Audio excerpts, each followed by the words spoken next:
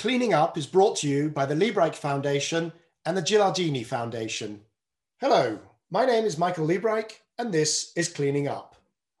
My guest today is Professor Stephen Chu. He's a professor of physics and physiology at Stanford University. He's also a Nobel Prize winner in physics from 1997, and he was the first Secretary of Energy under President Barack Obama, the second, of course, being Ernie Moniz, our guest on episode 17 of Cleaning Up. Professor Chu is also the chair of the American Association for the Advancement of Science. Please join me in welcoming Stephen Chu to Cleaning Up. Stephen, thank you very much for joining us on Cleaning Up. Good to be here. In your honor, I've got my nuclear physics mug. Can you see that? It's yes, got I can. The atom on one side, and yes. on the other side, it's got all these subatomic particles. And a few molecules, yes. And yes, mesons, yes. Can you see that? Yeah. Yes, yes, protons, neutrons, yes. Yeah, it's got gluons and up quarks and down quarks, all sorts of things there. But which is the kind of the point at which I fade out, because as you know, I'm an engineer, but I was more a mechanical engineer. So we'll get into some of that maybe. But well, if we could start, perhaps, what are you up to? Because I visited with you about a year and a half ago before COVID, and fascinating stuff you were doing. But what's taking your time right now? Well, it's a mixture of things. On the university research side, it's that too is a mixture.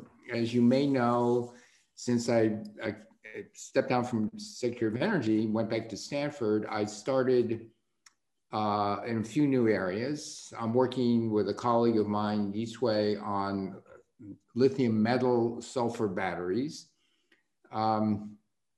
Why lithium metal sulfur? Well, if the future batteries are really EVs are really going to take hold, even 1 or 2% cobalt is deemed not too much. And you've got to get rid of the cobalt, and nickel's not far behind.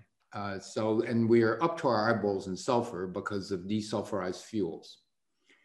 No one's been able to make a lithium sulfur battery because they can't keep the sulfur on the cathode side. And so we're trying a new idea. We're not ready to submit yet, but so what we're testing this battery, and just to tantalize you, it takes, in order to go full cycles, 100% to zero and back. So it's well beyond what you normally need to test a battery, but we're on 700 cycles. So this is by far a world record already. Because if you go 95 to 20, you're going to be well over 1,000 cycles. So we'll see. We figured out we just published a paper this June on how to mine lithium from seawater using electrochemistry. The postdoc who worked on the project is now at the University of Chicago, and she's continuing this. You need to cycle it again thousands of times in order to make it commercially viable. But the electricity is negligible. It's really, and the material's cheap. So there's some things that I would give it a 50% or maybe higher chance that it could become commercial. Now, if that works, lithium won't be a problem, at least for a couple thousand years. That's not to say we shouldn't recycle lithium for other reasons.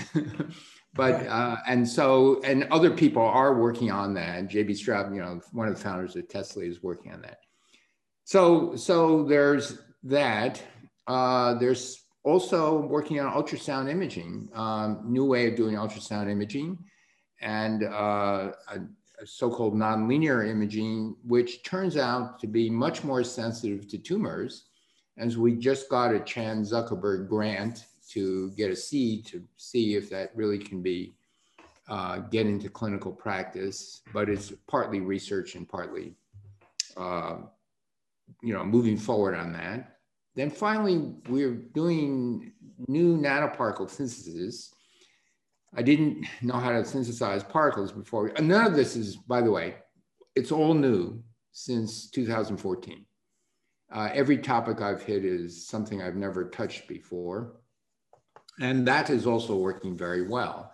About to submit, we submitted a couple of materials papers, but more importantly, the stuff really works. And so we're able to do biological experiments with it and what that people simply couldn't do before. And so it's all very exciting. That's on my university side. Then there's something else. On the other side, I advise some startups and also some bigger companies. Royal Dutch Shell is one on their science council, and Siemens is another, but also small startup companies, carbon capture companies, a biotech company that is combining robotics with the new powerful gene manipulation with machine learning, ultimately to get organisms to make things, biogenerate things that could be useful. Now, it's going to be a while before we're going to make fuel because you're competing against $40, $50 barrel oil. So you start with higher value products, and believe it or not, things like films for smartphones and electronics, things of that nature. It's exciting because in this combination of more powerful gene manipulation techniques and robotics to take out the noise and machine learning, you begin to program microbes to do things where sometimes about half the genes you put in, you don't even know what they do. So the machine learning big data is picking up patterns, not based on understanding, but saying, okay, we don't know really what these genes do. We know what these genes do. We wouldn't have guessed some of them would be important, but oh, the rest of them, well, you know, as you know, many of the genes that have been identified, we simply don't know what they do. Even in human genetics, there are many, many proteins. In fact, one of the nanoparticle things we're doing is we're studying people who have what's called Swedish mutation, which have much higher likelihood of getting early onset Alzheimer's. You can take cells from people and convert them back into neuron cells.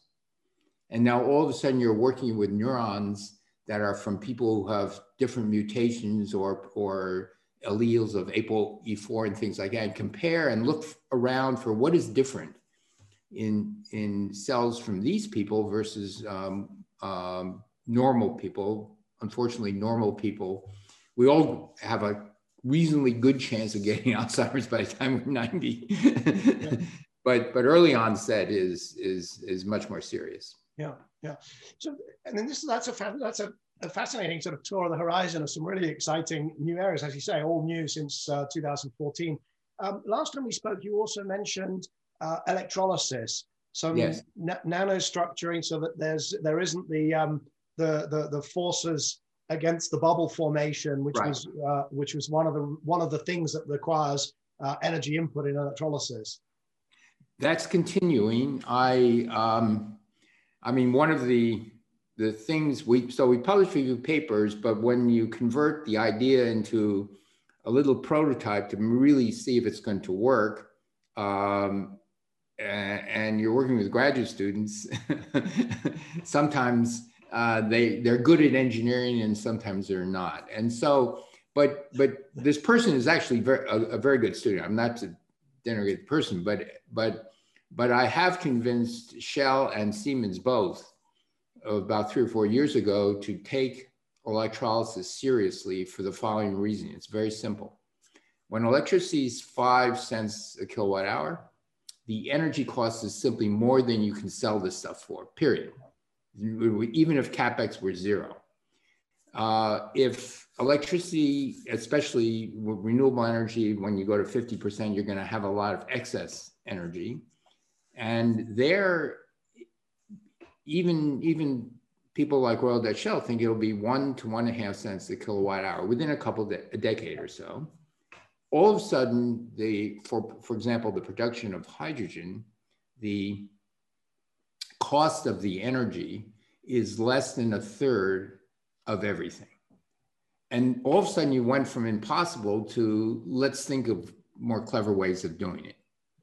And so one of the things I was telling you about electrolysis is not only the bubble, it creates internal resistance because you have to supply energy to expand the bubble. There's something also very important, and that is in catalysis where you have, let's say, a feedstock that's liquid like water, and you turn into hydrogen and oxygen, you don't want it to form bubbles for the reason you just described. And so you put the electrolysis on a very inexpensive hydrophobic, that means it hates water, interface. The catalyst is right there within a micron or two. You're a hydrogen molecule, you look around, you say, do I want to form a bubble or do I escape with 5,000 times faster diffusion into the gas phase? So of course, that's the route you take.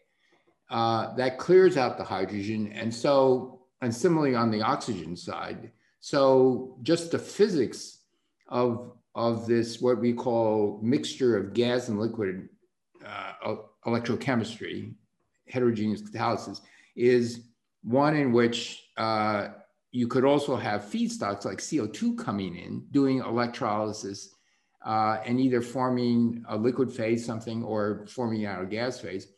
This gas-liquid interface right at the surface of a micron is the essential idea. And right. that's dictated by physics, and it's catalyst agnostic, right? So if someone invents another catalyst, it's great. It's more the physics of why you want to have this vapor-liquid interface. And that, I think, has a lot of promise. Now, why do you want to do this? Well, if you think of hydrogen, there's a minimum potential, a certain number of volts per catalytic reaction. The minimum, just to get the thermodynamic stuff, is 1.23 eV, electron volts. Most catalysts are not 100% efficient, so there's a little bit of overpitting. There's a little hill you have to climb over. So their thresholds are about 1.4 volts. But they don't run them at 1.4 volts. They run them at 2.2 volts. Why? Because they want to get the rate up. You want, you know, an amp per square centimeter, a milliamp per square centimeter.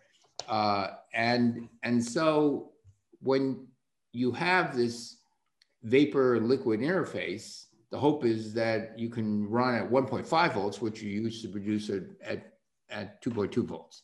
So right. That further lowers the cost of energy.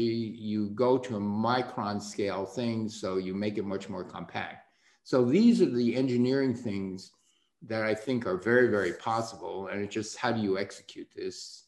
And I'm hoping Shell or Siemens can pick this up and run with it.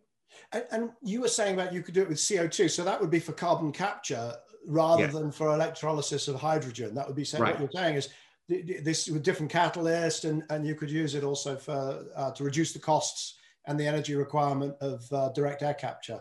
Yeah, I mean, fundamentally, if you think about what we've been doing for the last 130 years, we take hydrocarbons, which loaded with energy made by nature, and we go energy downhill, and we convert these hydrocarbons into other forms of hydrocarbons. So the whole plastics and chemical industry is based on mostly petroleum feedstocks or natural gas feedstocks. So it's going downhill. Then when you have these fuels or sources of energy or plastic, let's say they're fuels, you burn them, and what do? You get carbon dioxide and water. So the lowest energy state at the bottom of this hill is water and carbon dioxide. Now, if you want to take water and carbon dioxide and go back up, you've got to supply energy. Sure. Now, the exciting thing is, in a world of 20 years from now, when we get really good at both generating energy and we've got to get good at storing energy, then the move uphill becomes less and less expensive. And so then you can take things that we have an abundance of. You can recycle the carbon dioxide from point sources, cement plants, everything else. Eventually, we're going to have to take carbon dioxide from the air. It's almost a given now, but you start with the easy stuff, like from a cement plant. Why is it a given we're going to have to take it? Well, we're at 415 parts per million. We're not going to stay below 450. you know, that's in a decade or two. We're probably going to go over 550.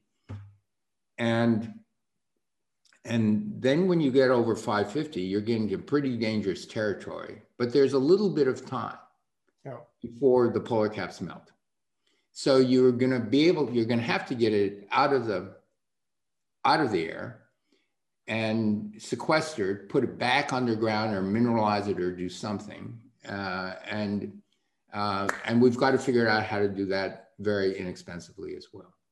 Now, what I'm going to do, if I could, is, you know, that's a fantastic sort of opening statement, and there's a number of jumping off points to different topics that I'd love to try to cover. Sure. You talked about cheap energy, the cheap electricity, 5 cents versus 1 cent. You talked about climate change and the imperative to get down below, you know, to sort of get back down below the 550. Get back below 450. Yeah, below 450 and so on.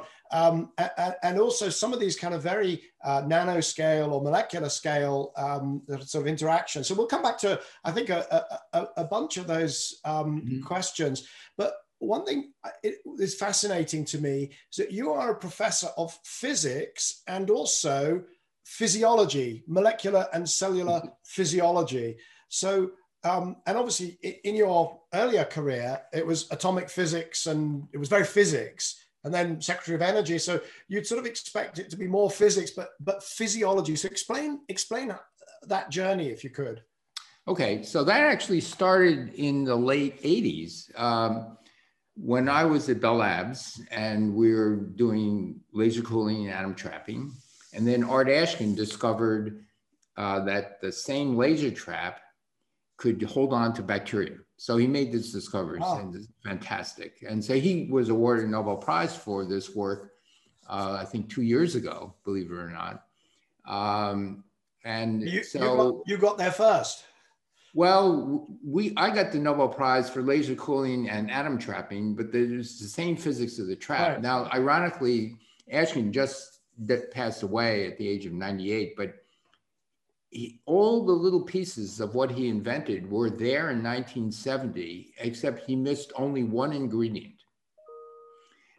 And I mean, he knew about the forces. He knew you can hold on to particles. At that time, he was thinking particles, not atoms. Later, he was thinking atoms, but wasn't able to technically pull it off. But the one ingredient he missed was when we were doing laser cooling, we tried other traps, they didn't work.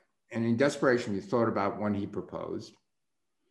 But it was not highlighted because it was a laser focused to a really tiny spot, couldn't trap anything. The volume was nothing. So you won't even think of trapping atoms. Then we had this so-called optical molasses, this laser cooling.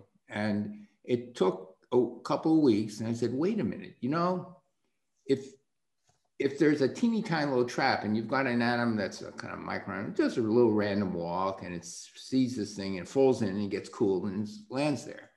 And so I said, you know, this could work.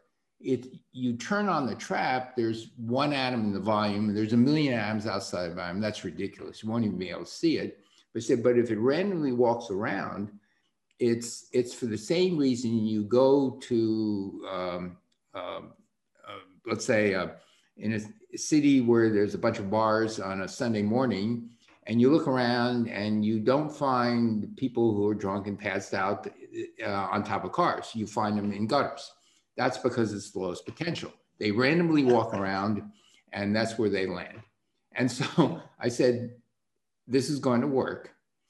And so Ashkin said, well, we can do this in water with just a single focus laser beam on particles.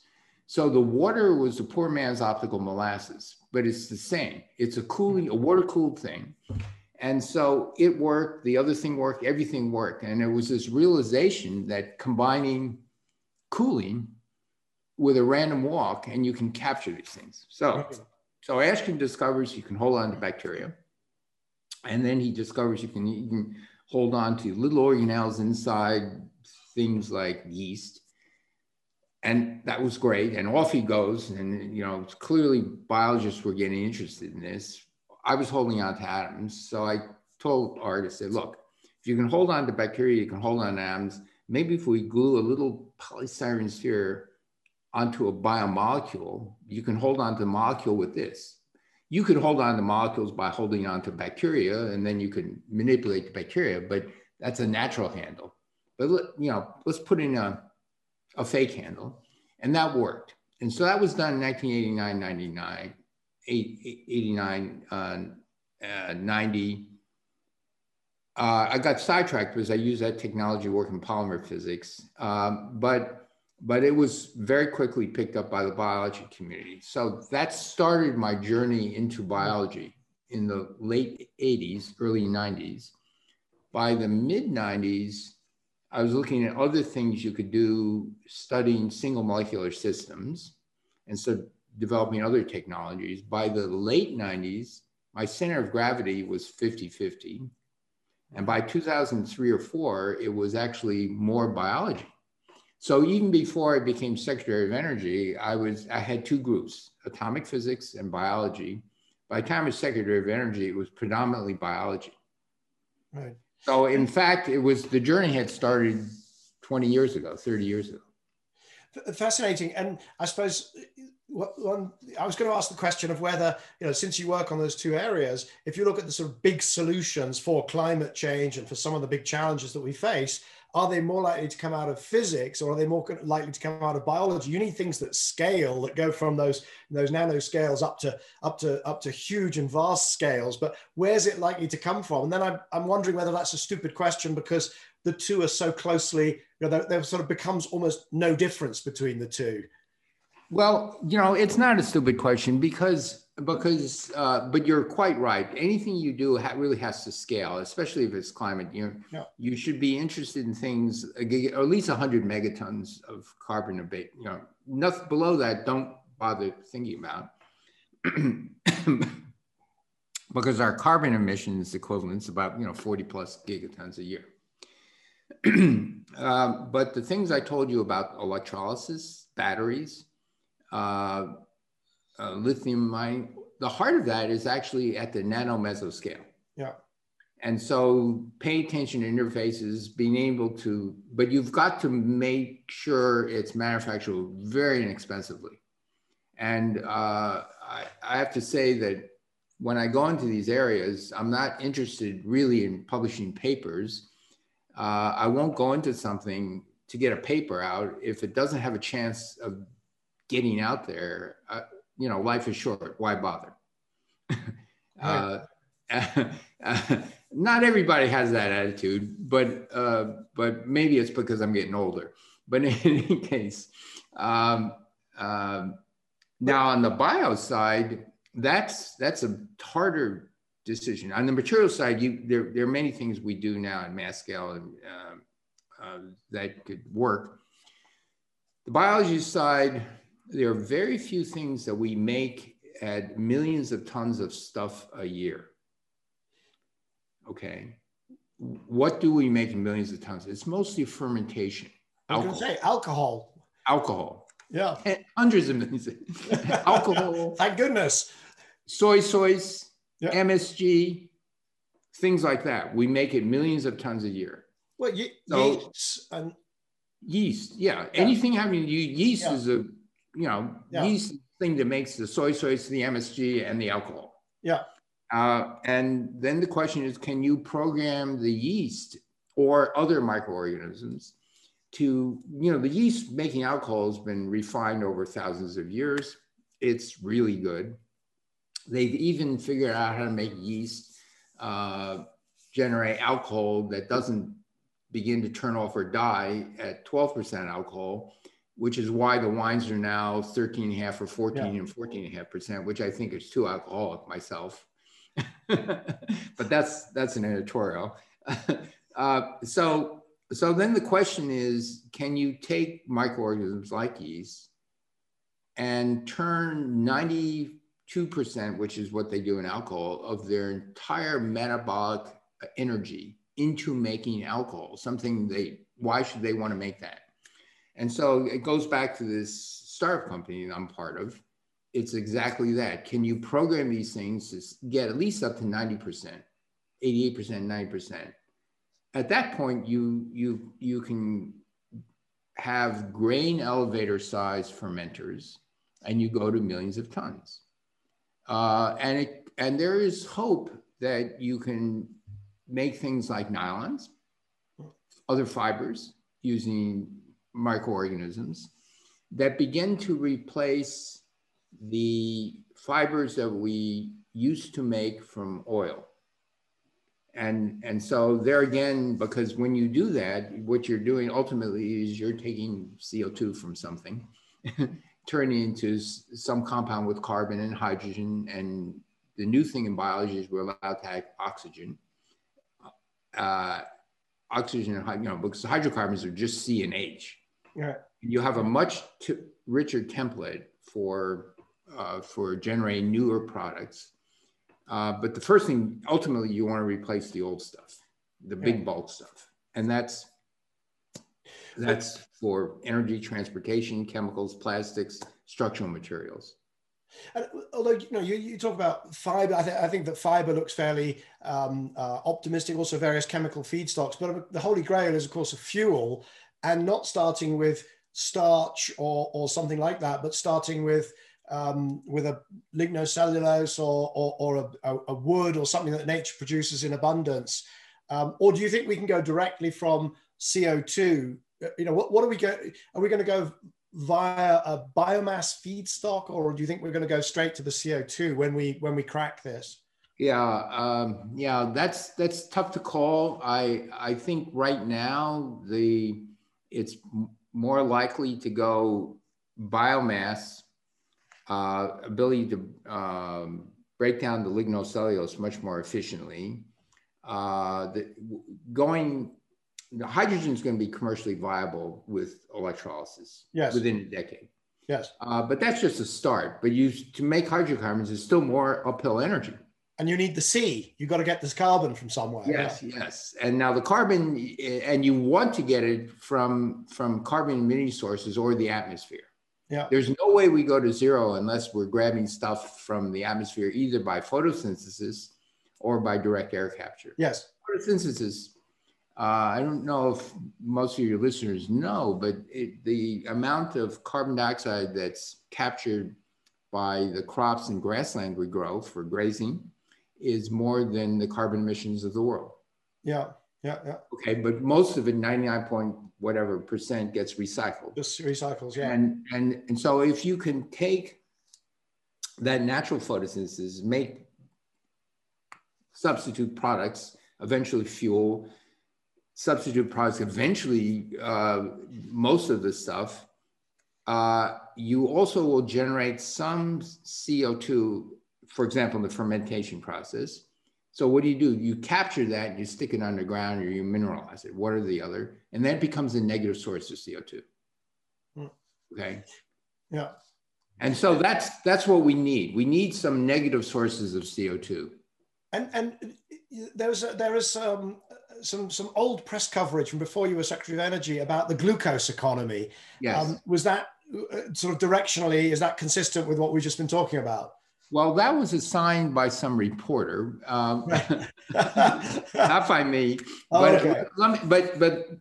Just to remind people, what that meant was it's photosynthesis, and then you take that photosynthesis into starches or lignocellulose. You convert it to sugars, feed it to microbes, and then let the microbes make what you need to make. Okay, so glucose was only one of the stages, it wasn't the end. Okay, but one of the things during your time as Secretary of Energy that you kicked off something called the Sunshot, which is about solar power. Actually, I have it. It's my. Oh, wow! It's the Department of Energy swag. You're actually wearing still a Sunshot T-shirt. Hey, I never got a Sunshot T-shirt. I want to know. I can get, if you promise to wear it, we'll get you one. Why did I not get this swag? I never got swag. I had to buy my own atomic mug. I got no swag. But let me just read. There's something, actually, it's from the DOE's website. It says on February the 4th, 2011, a date that swag was probably released. The Department of Energy launched the Sunshot Initiative to reduce the total cost of solar energy by 75%, making it cost competitive at large scale with other forms of energy without subsidies by the end of the decade, which would have been 2020. So the year just closed. This cost reduction corresponds to utility scale solar costing approximately $1 per watt or 0.06, so 6 cents per kilowatt hour. You know where I'm going with this, right? Yes. Making solar energy a possibility for millions of Americans. Now, of course, what we now know is that it went far beyond that.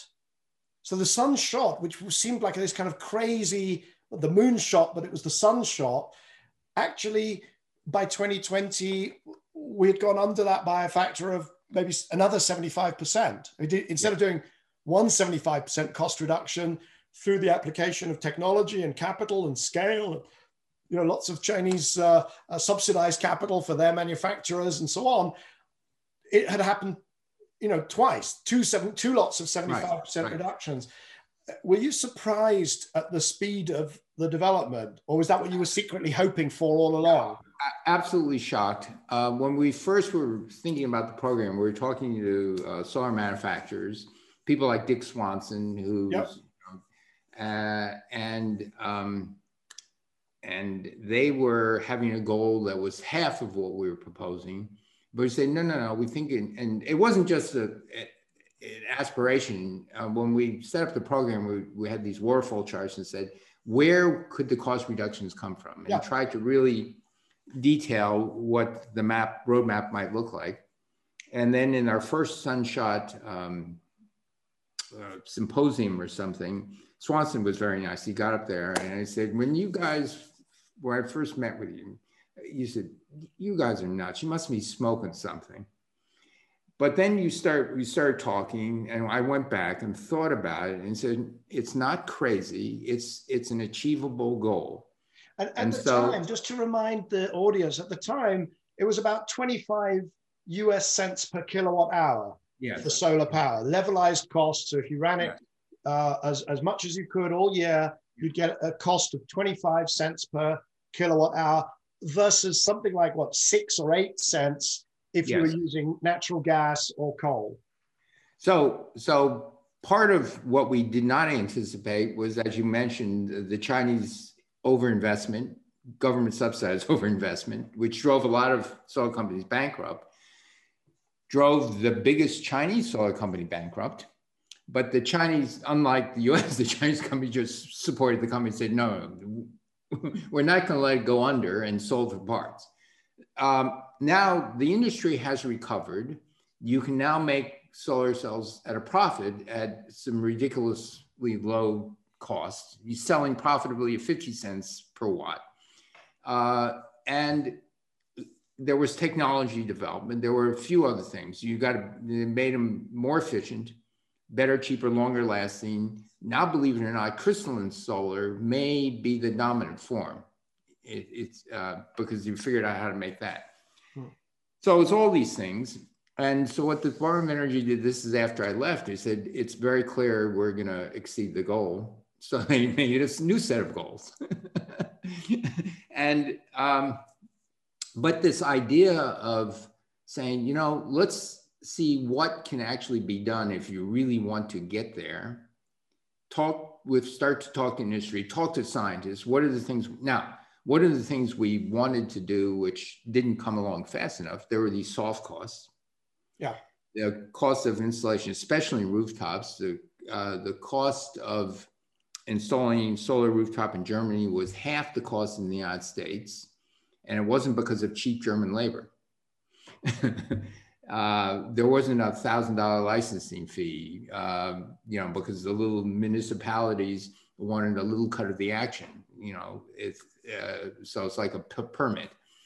There were lots of other things. And so I actually, when I was still Secretary of Energy, I actually got in the room and said, look, we have to bring the soft costs down to where it is in Germany. We look at the technology. How do we find the technology? We just kind of film German work crews installing solar rooftop in Germany. They spend half the time. Yeah. Okay. Same basic type of roof, half the time. They got much more efficient. you can do online ordering and licensing and everything. And the only thing you really need to do is when you're about to hook it up, someone's got to go out and make sure that it's not going to screw up the electrical system. It's just like when you have a gas heater, the gas company goes in and says it's not going to cause an accident. Okay, that's about it. You don't need anything else besides that last inspection.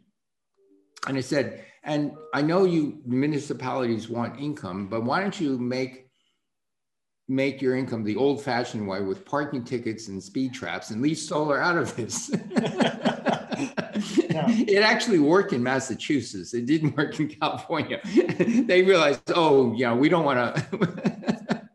So in the state, it would. But anyway, so we did a whole bunch of other things like that.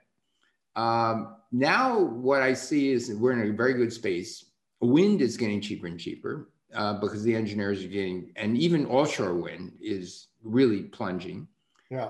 So the next biggest challenge is you've got solar, you've got wind, but they're not on all the time. Solar is 30% of the time. Wind, maybe off the coast of England, is actually 50, 60% of the time. That's great stuff.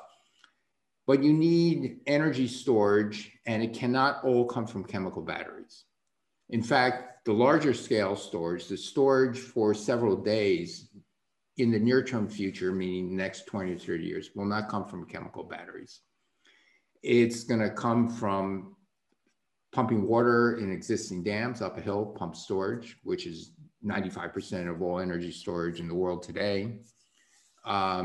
It's very clear if you don't want to double energy costs, even when wind and solar get well below natural gas, it's the storage that's going to be an issue when you're going 50, 60, 70% intermittent energy. And so there has to be something else. And it's going to be in one or two forms. It's either going to be storage of heat in a new way, or it's a mechanical type of storage. Now, what I mean by mechanical type of storage, you take electricity and you can turn a motor with 95+% efficiency. That motor can lift stuff, and we found historically that the cheapest way to lift stuff is to pump water through a big pipe.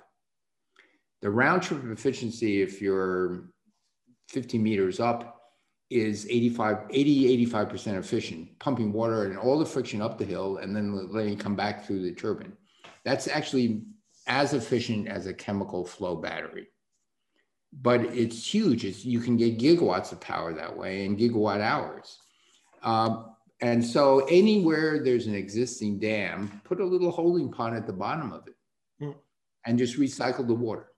And I'm surprised because I thought you were going to say that the way to do it is going to be using some form of molecule, some kind of a, power to X type storage. Oh, and then you said that is going to be part of it for sure. And so using electricity to store hydrogen, then hydrogen at not the 10,000 PSI you need for mobility, but at lower.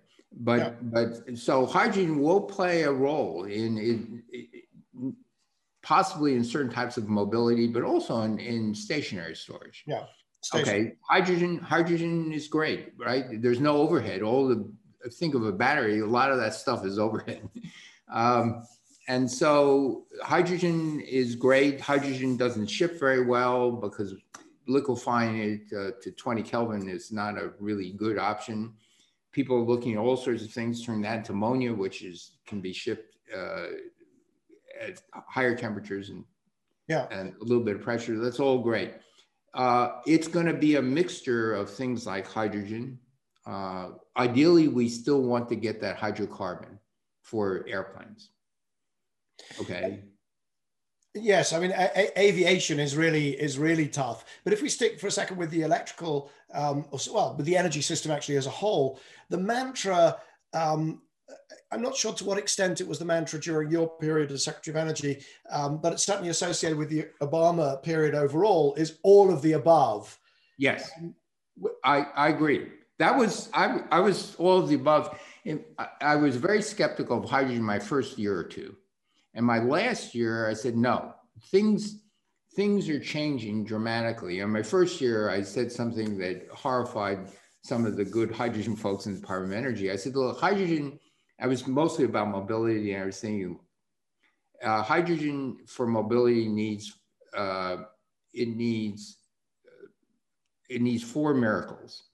The fuel cells, which are going to be made cheaper. So I had no doubt the fuel cell technology will come along. So that was one, but that's okay. Then storage. You cannot store it at 10,000 PSI in carbon tanks. It's not that practical. For certain special high use things, yes, but for ordinary home use, not practical. A distribution system, right? You have to have a hydrogen pipeline. The standard steels get brittle. So you need a distribution system, and you need cheap power. You need a clean source of hydrogen. So I said, okay, you need four miracles, but that's okay. With three, you get to heaven. You get to be a saint. You're a saint. You're going to be a saint, yeah. You get to be a saint with three miracles. And the hydrogen people. So now what is different? Cheap energy is here. You can actually use electricity to generate locally if you have electrolyzers that become practical and cheap. Okay. The fuel cells have made it, in my opinion. You know, there's still an economy of scale, and the 5,000 hydrogen cars that Toyota makes, we don't really know how much it costs, but my guess is it's $250,000 per car. They sell for 50,000, but that's okay. But when they go to 1 million cars a year, it's very believable that you overcome this economy of scale hurdle, just like Tesla. And so the distribution system is ultimately, you know, we do have. It's feasible. It's feasible. It's feasible. Whether you use the existing gas pipelines, you're going to have to line them with some polymer that protects it. Or you just use the right of way and stick a polymer pipe in. That part's feasible. And so hydrogen is going to be part of the problem, part of the solution. Yeah. So I agree it is. I've been doing a lot of work on hydrogen, and I suppose the kind of the fifth miracle, though, is that it has to do all those things in transportation, is that it has to do all those things cheaper and better than the alternatives. And the alternatives are not standing still. The alternatives are pretty darn good already. If you know, I'm sure you've driven an electric car, and they're getting better and cheaper all the time. Right. And I think what's the other area that's suggested for hydrogen is heating, where it's kind of 6 times less efficient than using a heat pump, because not only do you have losses making your hydrogen, but then you don't have the coefficient of performance. And so it just, you know, I see hydrogen in long-term storage. I see it in green chemistry. I see it in aviation fuel. I see ammonia maybe in shipping fuel and so on. But I just find it very hard to see it. We need alternative. Yeah, in transport and heating. So for heavy duty use, rapid refueling, it's great. You can still fuel hydrogen faster than you can batteries. Now, that's, as you say, it's not moving, it's still, and you know, I do battery research, and I'm on the board of a battery company, and the goal in both is to get, so the battery research is next generation. The battery companies are racing to get what is called 1C to 2C charge. That means for your listeners, you have a charge 100% to 0, you usually go 95 to 15%. And then 95 to 15% of that capacity, can you charge it? 1C means, can you charge in 1 hour? 2C means, can you charge in 30 minutes? Okay. Right. Most of the charging is C over 3. Now, imagine you get to I'm picking a number 3C. Okay. So that means kind of full useful range in 20 minutes. Yeah. But the first 2/3 actually gets there in about a third of the time.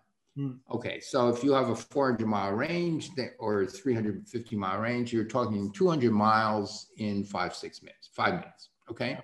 Now, at that point, the battery is lasting longer than the human bladder. Yes. And so, you know, you take it in for refueling, 5 minutes. You don't mind waiting 5 minutes. The refueling stations love you to be there 4 or 5 minutes because you got to kill time, you know, and you go in and buy candies, soda, you know, whatever. They make most of their profit, turns out. I learned this from Shell, but they run their own gasoline stations in Europe. More profit from selling stuff than the fuel. Just like the car dealers make much more profit from repair than from selling the car, which is why they're so afraid of electric vehicles. The repair goes way down, right? There are going to be very few oil leaks. And so all these things, so you still need a storage, a compact storage. But I can see in certain cases where you still have rapid refueling and volume is not as big a deal. But it's got all these complications. Yeah, and it's wonderful because you're sort of perfectly hedged with your electrolysis research and your battery research, very well positioned between the two there. But just to touch on a couple of other sort of topic areas in the energy space, nuclear, and obviously, you know, you've got the background you understand the science better than I suspect, you know, most of us, all of us. What is your sense of some of the, you know, this kind of battle between the existing mega projects, which I believe have been tested to economic destruction? I can't believe that they're any more in the real economics. I can't believe they're any more economic in the developing world or in China than they are in, you know, countries where the full economics is revealed by transparency in the market. So Europe, the US, where, you know, they just don't work anymore economically or haven't in the last decade or so. But is there hope? Am I wrong? Number one. And number two, is there hope in the next generation, the small modular reactors or the new configurations or new fuel types? There is hope. I agree with you. The large gigawatt reactors, given all the requirements and what you need to do and all the key components have to have, you know, down to key bolts, have to be traceable. Yeah. Because of the concerns of safety. I don't think you're going to be able to whisk away concerns of safety because the public sentiment is what it is. Okay. So how do you do this? Well, the hope is that you produce the small modular reactors at a factory where the quality control is, you just stamp them out, you know, thousands. Then the approval process goes down. The safety concerns have to be, we stamp out many, many cars and airplanes. There's still safety concerns with cars and airplanes, but one can deal with it, but it cannot be one-offs. Every time you build a reactor, you go back to the same thing. You certify the plane, you certify the car, and then you make sure that as they stamp them out, that there aren't, you know, we still have recalls, but I was just going to say, you know, when you recall some cars, 150,000 people are inconvenienced, but if you recall a big chunk of our energy generating infrastructure, that's going to be pretty disruptive. But yeah, so the recalls, I just got an airbag in my old 19-year-old car. It was one of the airbags that went under moist air, it could blow up and kill people. So it was a recall. It took several hours for them to replace the airbag. Of course, you're talking to the dealer and they tried to convince you that there's an emerging oil leak in your transmission oil and your engine. I said, that's okay. It's 19 years old. I drive it 1,200 miles a year. I have a dipstick. And not only that, I didn't tell him. And oh, by the way, in my garage, I don't see any puddle of oil.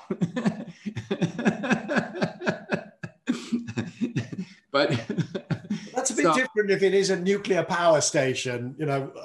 So the question is, when you do a recall, you're not going to do a recall. It's been installed. It's a 50 megawatt or 25 megawatt or 100 megawatt thing. And so you've got to be able to do it on site. Yeah. In a way that's seamless. So you can bring it down. But the whole issue of bringing something down and doing, if it's a crucial thing, you know, it's radioactive and that slows stuff up. And so the real issue is if it's something that's going to have this thing down for months, if it's not some auxiliary piece, but it's really in the vital core, the core of the core, if you use something like that, then you've got to have spares. You've got just, think about our electricity systems. You have these massive substation transformers, right? And what people have is those things do break down. And what they have is they have a bunch of spares, and you want to standardize those spares. Any sane, rational transmission distribution system has just a few standard sizes, and if one goes down, boom, it's back in. You're off the grid for a day or two, and then you're on. You're going to have to do the same. And you're optimistic that the modular reactors, if they're made in that way, there's the maintenance replacement spares system that you talk about. You think that it will be able to produce affordable power? I mean, it will be in competition with, solar plus batteries, or with solar plus batteries most of the time and a bit of pumped storage or a bit of something else? The answer is no. I'm not optimistic. I think you asked if I had a chance. I said, yes, I had a chance. Yeah. If I were going to bet on anything, it would be some combination of chemical plus heat plus pump storage, all those other things, plus the pathway for another factor of 2 in renewable energy getting less expensive is pretty well there. It's baked in. And so it becomes energy storage, transmission, distribution, and these forms of energy storage. So I would bet more on that than nuclear. I think the public fear of nuclear is what it is.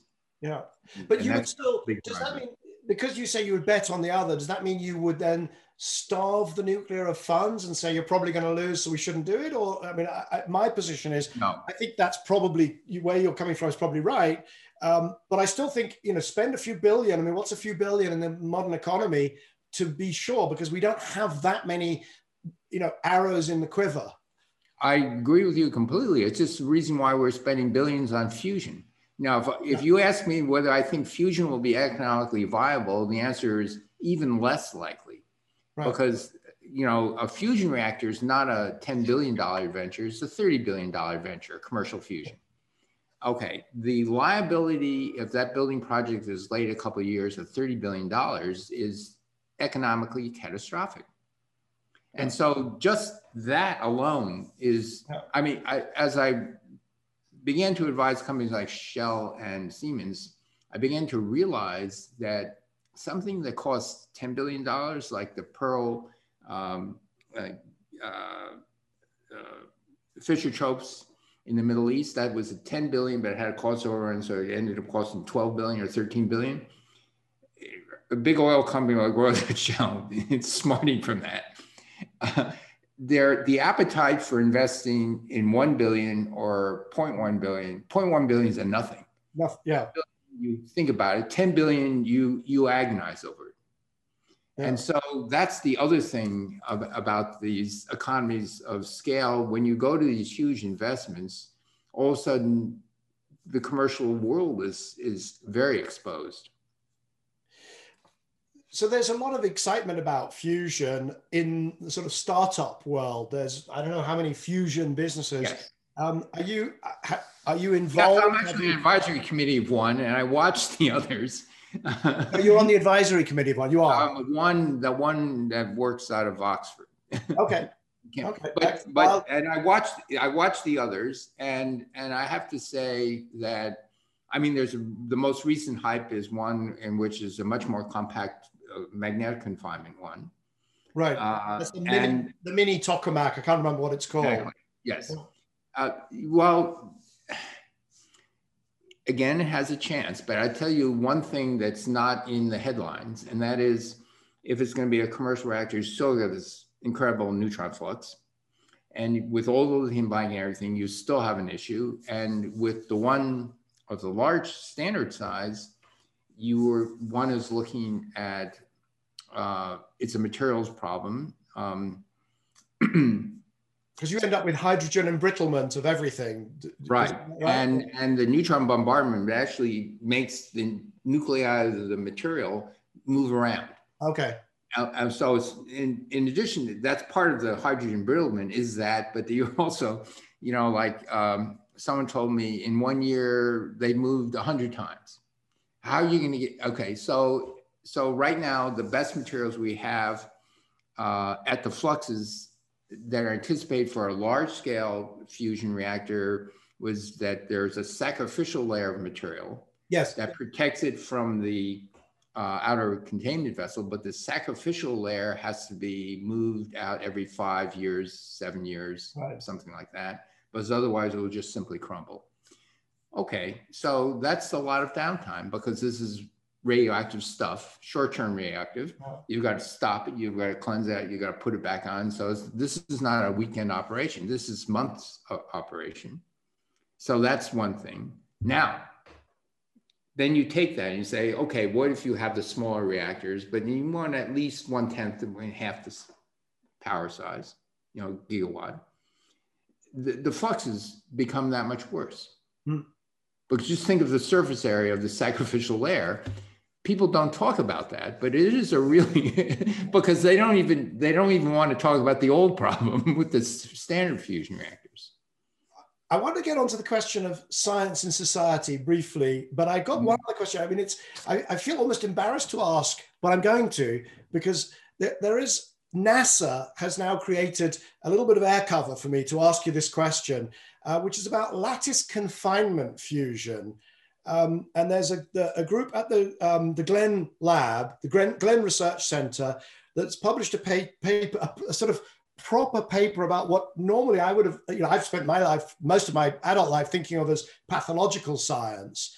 They call it lattice confined nuclear reaction, but it's essentially the cold fusion or LENR as it now is. But this is NASA who have detected it. So they've kind of given it now the imprimatur that NASA has found this effect.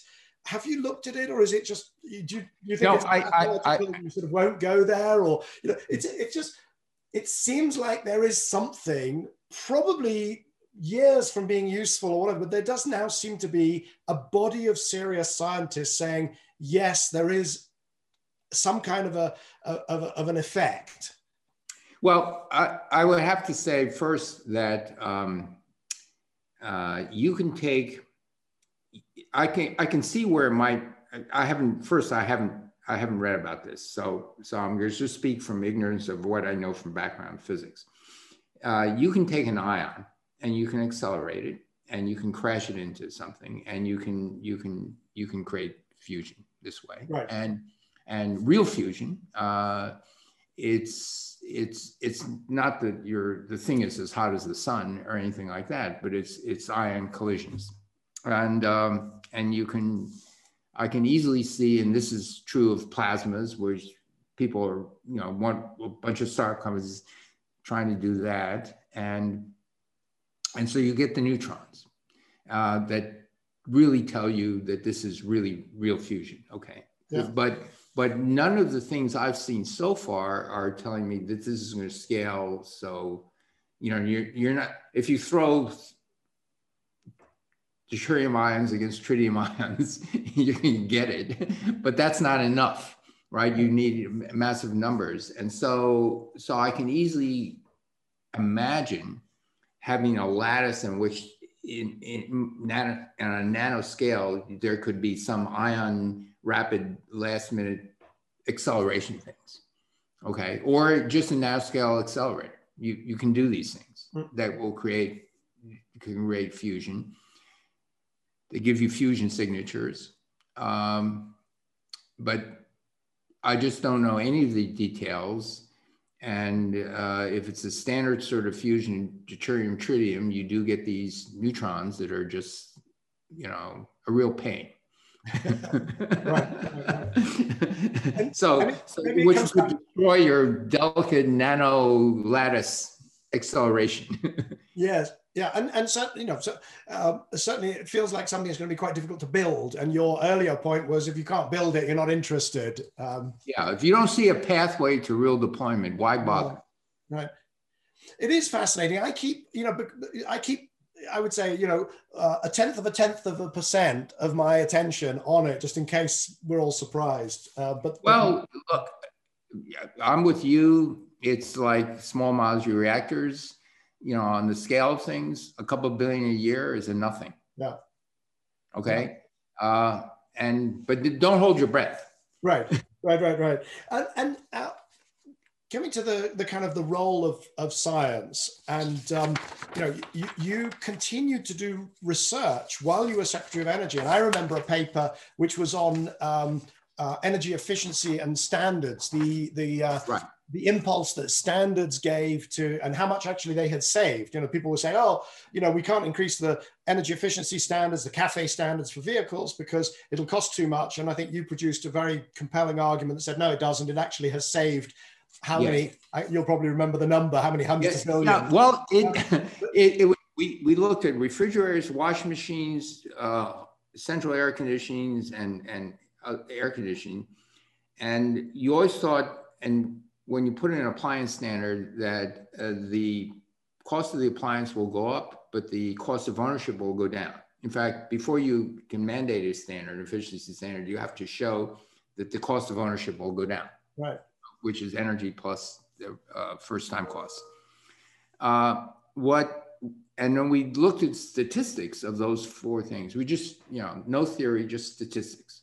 And what we found is that refrigerators, the cost curve kept on going down, and there were little blimps, but it still would go back to the trend line of the cost continuing to go, the original capital cost. The energy costs were going down much further. Okay. What was surprising was the other three.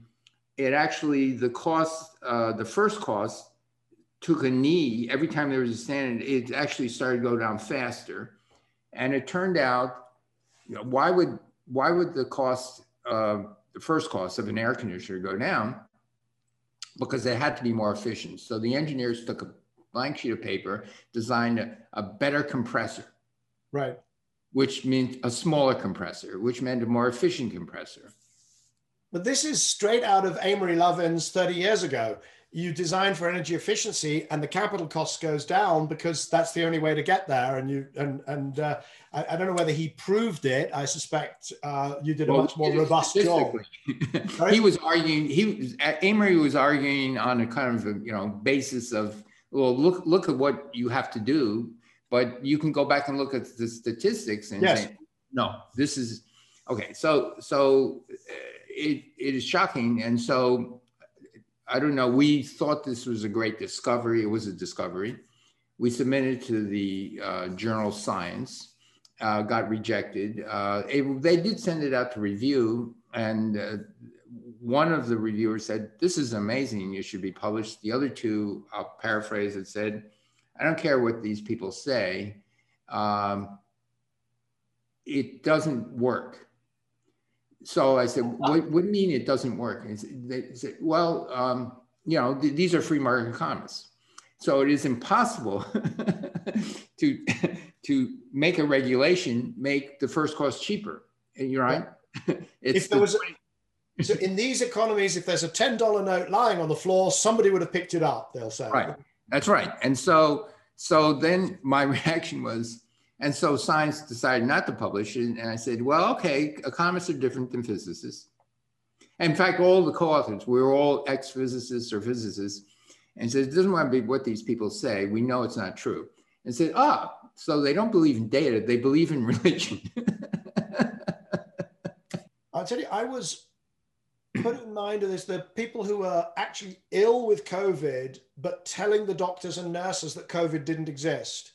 Yes. And I was put in mind of at the liberation of the concentration camps in Europe at the end of the Second World War, that the Allies took German citizens into those camps to show them, knowing, maybe they knew human nature better than we do today, knowing that if they did not do that, that it would be denied in the future.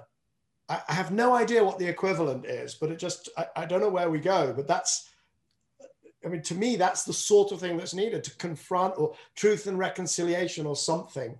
Well, so what happened in Germany? What happened is the vast majority of people in Germany realized what they had been doing during Hitler's era was just, it happened, and it's never going to happen again.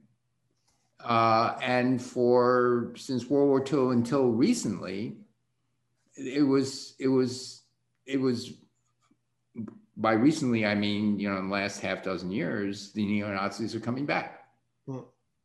And and I would talk to my German colleagues. I mean, born in Germany, now here, I work with them in San Francisco. No, this will never happen.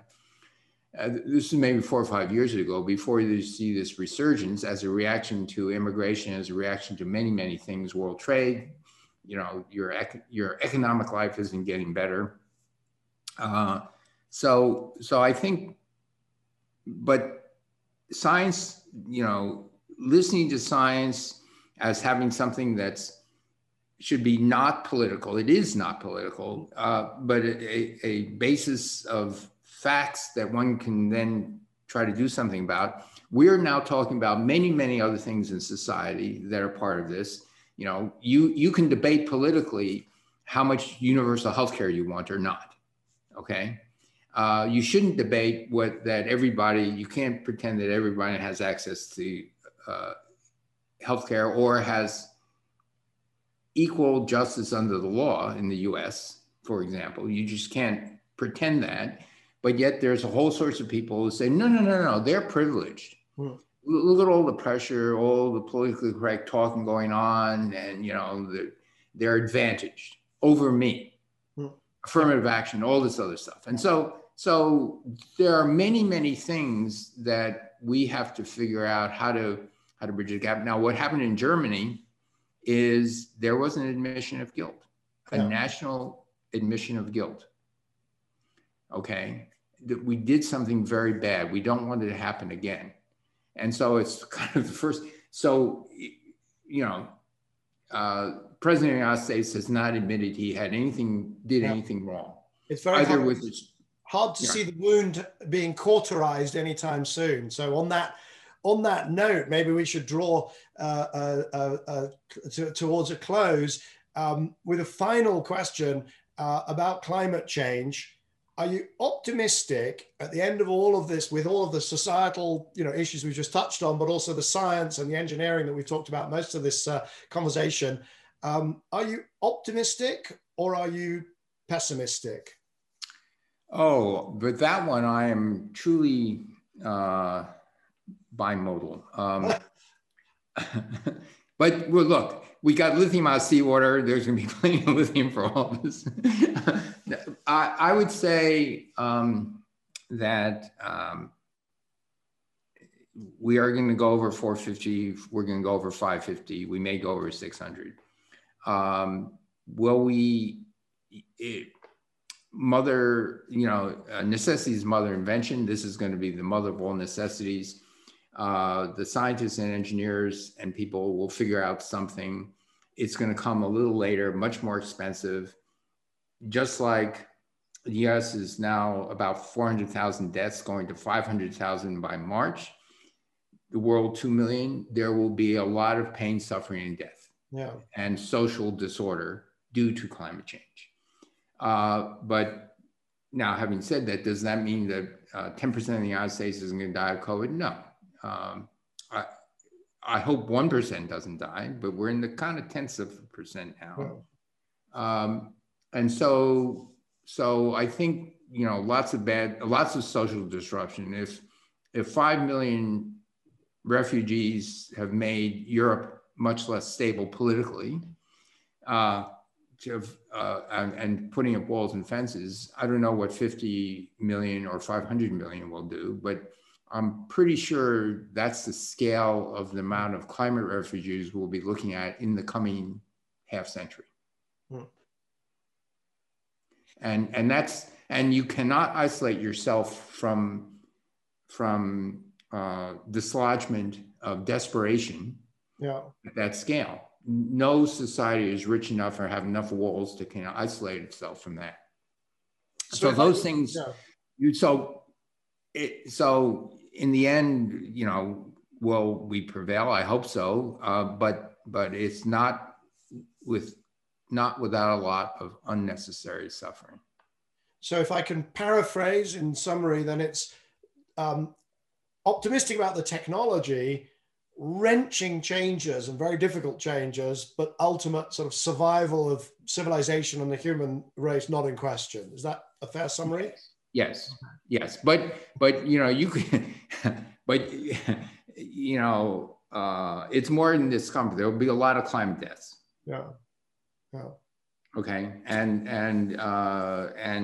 the real issue is whether the economic system will hold together. Yeah. Right. If you look at Bill Nordhaus's analysis of, you know, the economist at Yale got a Nobel Prize a couple of years ago, where he thinks that the proper price on carbon, not carbon dioxide, but carbon is hundreds of dollars a ton, based on his models, which he invented for, and that was recognized with the Nobel Prize. I think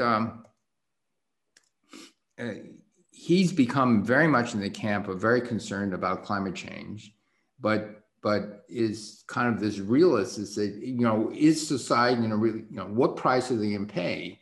Yeah. If you're willing to double energy prices, we can go a long way today, right? And I think technology will get it to the point where it will be parity, but that'll take longer. Agriculture is still a big deal. We have to figure out agriculture, grazing land, more than electricity generation in terms of carbon emissions. And yet agriculture can be part of the solution. So, but you know, Nordhaus is sort of talking about, well, you know, where human society will kind of say 3 degrees is okay. You know, we're at the moment, there's this sort of phony discussion about 1.5 degrees. My suspicion is that we can get to somewhere around 2 degrees. Because I suppose I'm just an optimist. I'm a technical optimist. And I also believe that in the end, I hope some of those social trends will self-correct a little bit faster than 600 parts per million. I'm hoping we'll get there earlier. But who knows? Who knows? There's a little book that came out, I don't know, half a dozen years ago. There's a little asterisk somewhere. And these projections and the costs and everything are assuming that the societal, the economy doesn't collapse. The society doesn't collapse. So if you go back and pick up that book and look at it, there's this little, it says you're assuming that economic stability is maintained. And I think that's right. And certainly all the work that I've done is on the assumption that, you know, you drive down the cost of capital. Well, guess what? You need capital markets, which means you need civilization to survive for that to work. I want to thank you for the time you've spent with me today. And actually, you know, over the years, you've always been very generous in talking with me. And I'm pretty sure that we're going to find a lot of people very interested in this conversation. So I wish you all the best with your research. And I hope that in a year or so, I'll be able to come visit you again in Stanford and get an update on 1, 2, 3, 4, 5, or 6 of those different irons that you've got in the fire. Okay, well, it's been lovely talking with you, and you know, good luck on editing this this down to whatever size you. We'll probably just put it straight out there because it's such a great conversation. All right, all right. And anyway, Michael, great to see you again.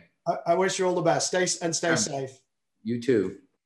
So that was Stephen Chu, Nobel Prize winner, Secretary of Energy, Professor of Physics and Physiology, and master of everything from the nanoscale to the societal trend. My guest next week on Cleaning Up is an old business school friend of mine, Claire O'Neill. Claire is a former Conservative MP and Minister of State for Energy and Clean Growth. She's now Managing Director for Climate Change at the WBCSD, that's the World Business Council for Sustainable Development, which convenes global businesses to work on issues around sustainability. Please join me this time next week for a conversation with Claire O'Neill.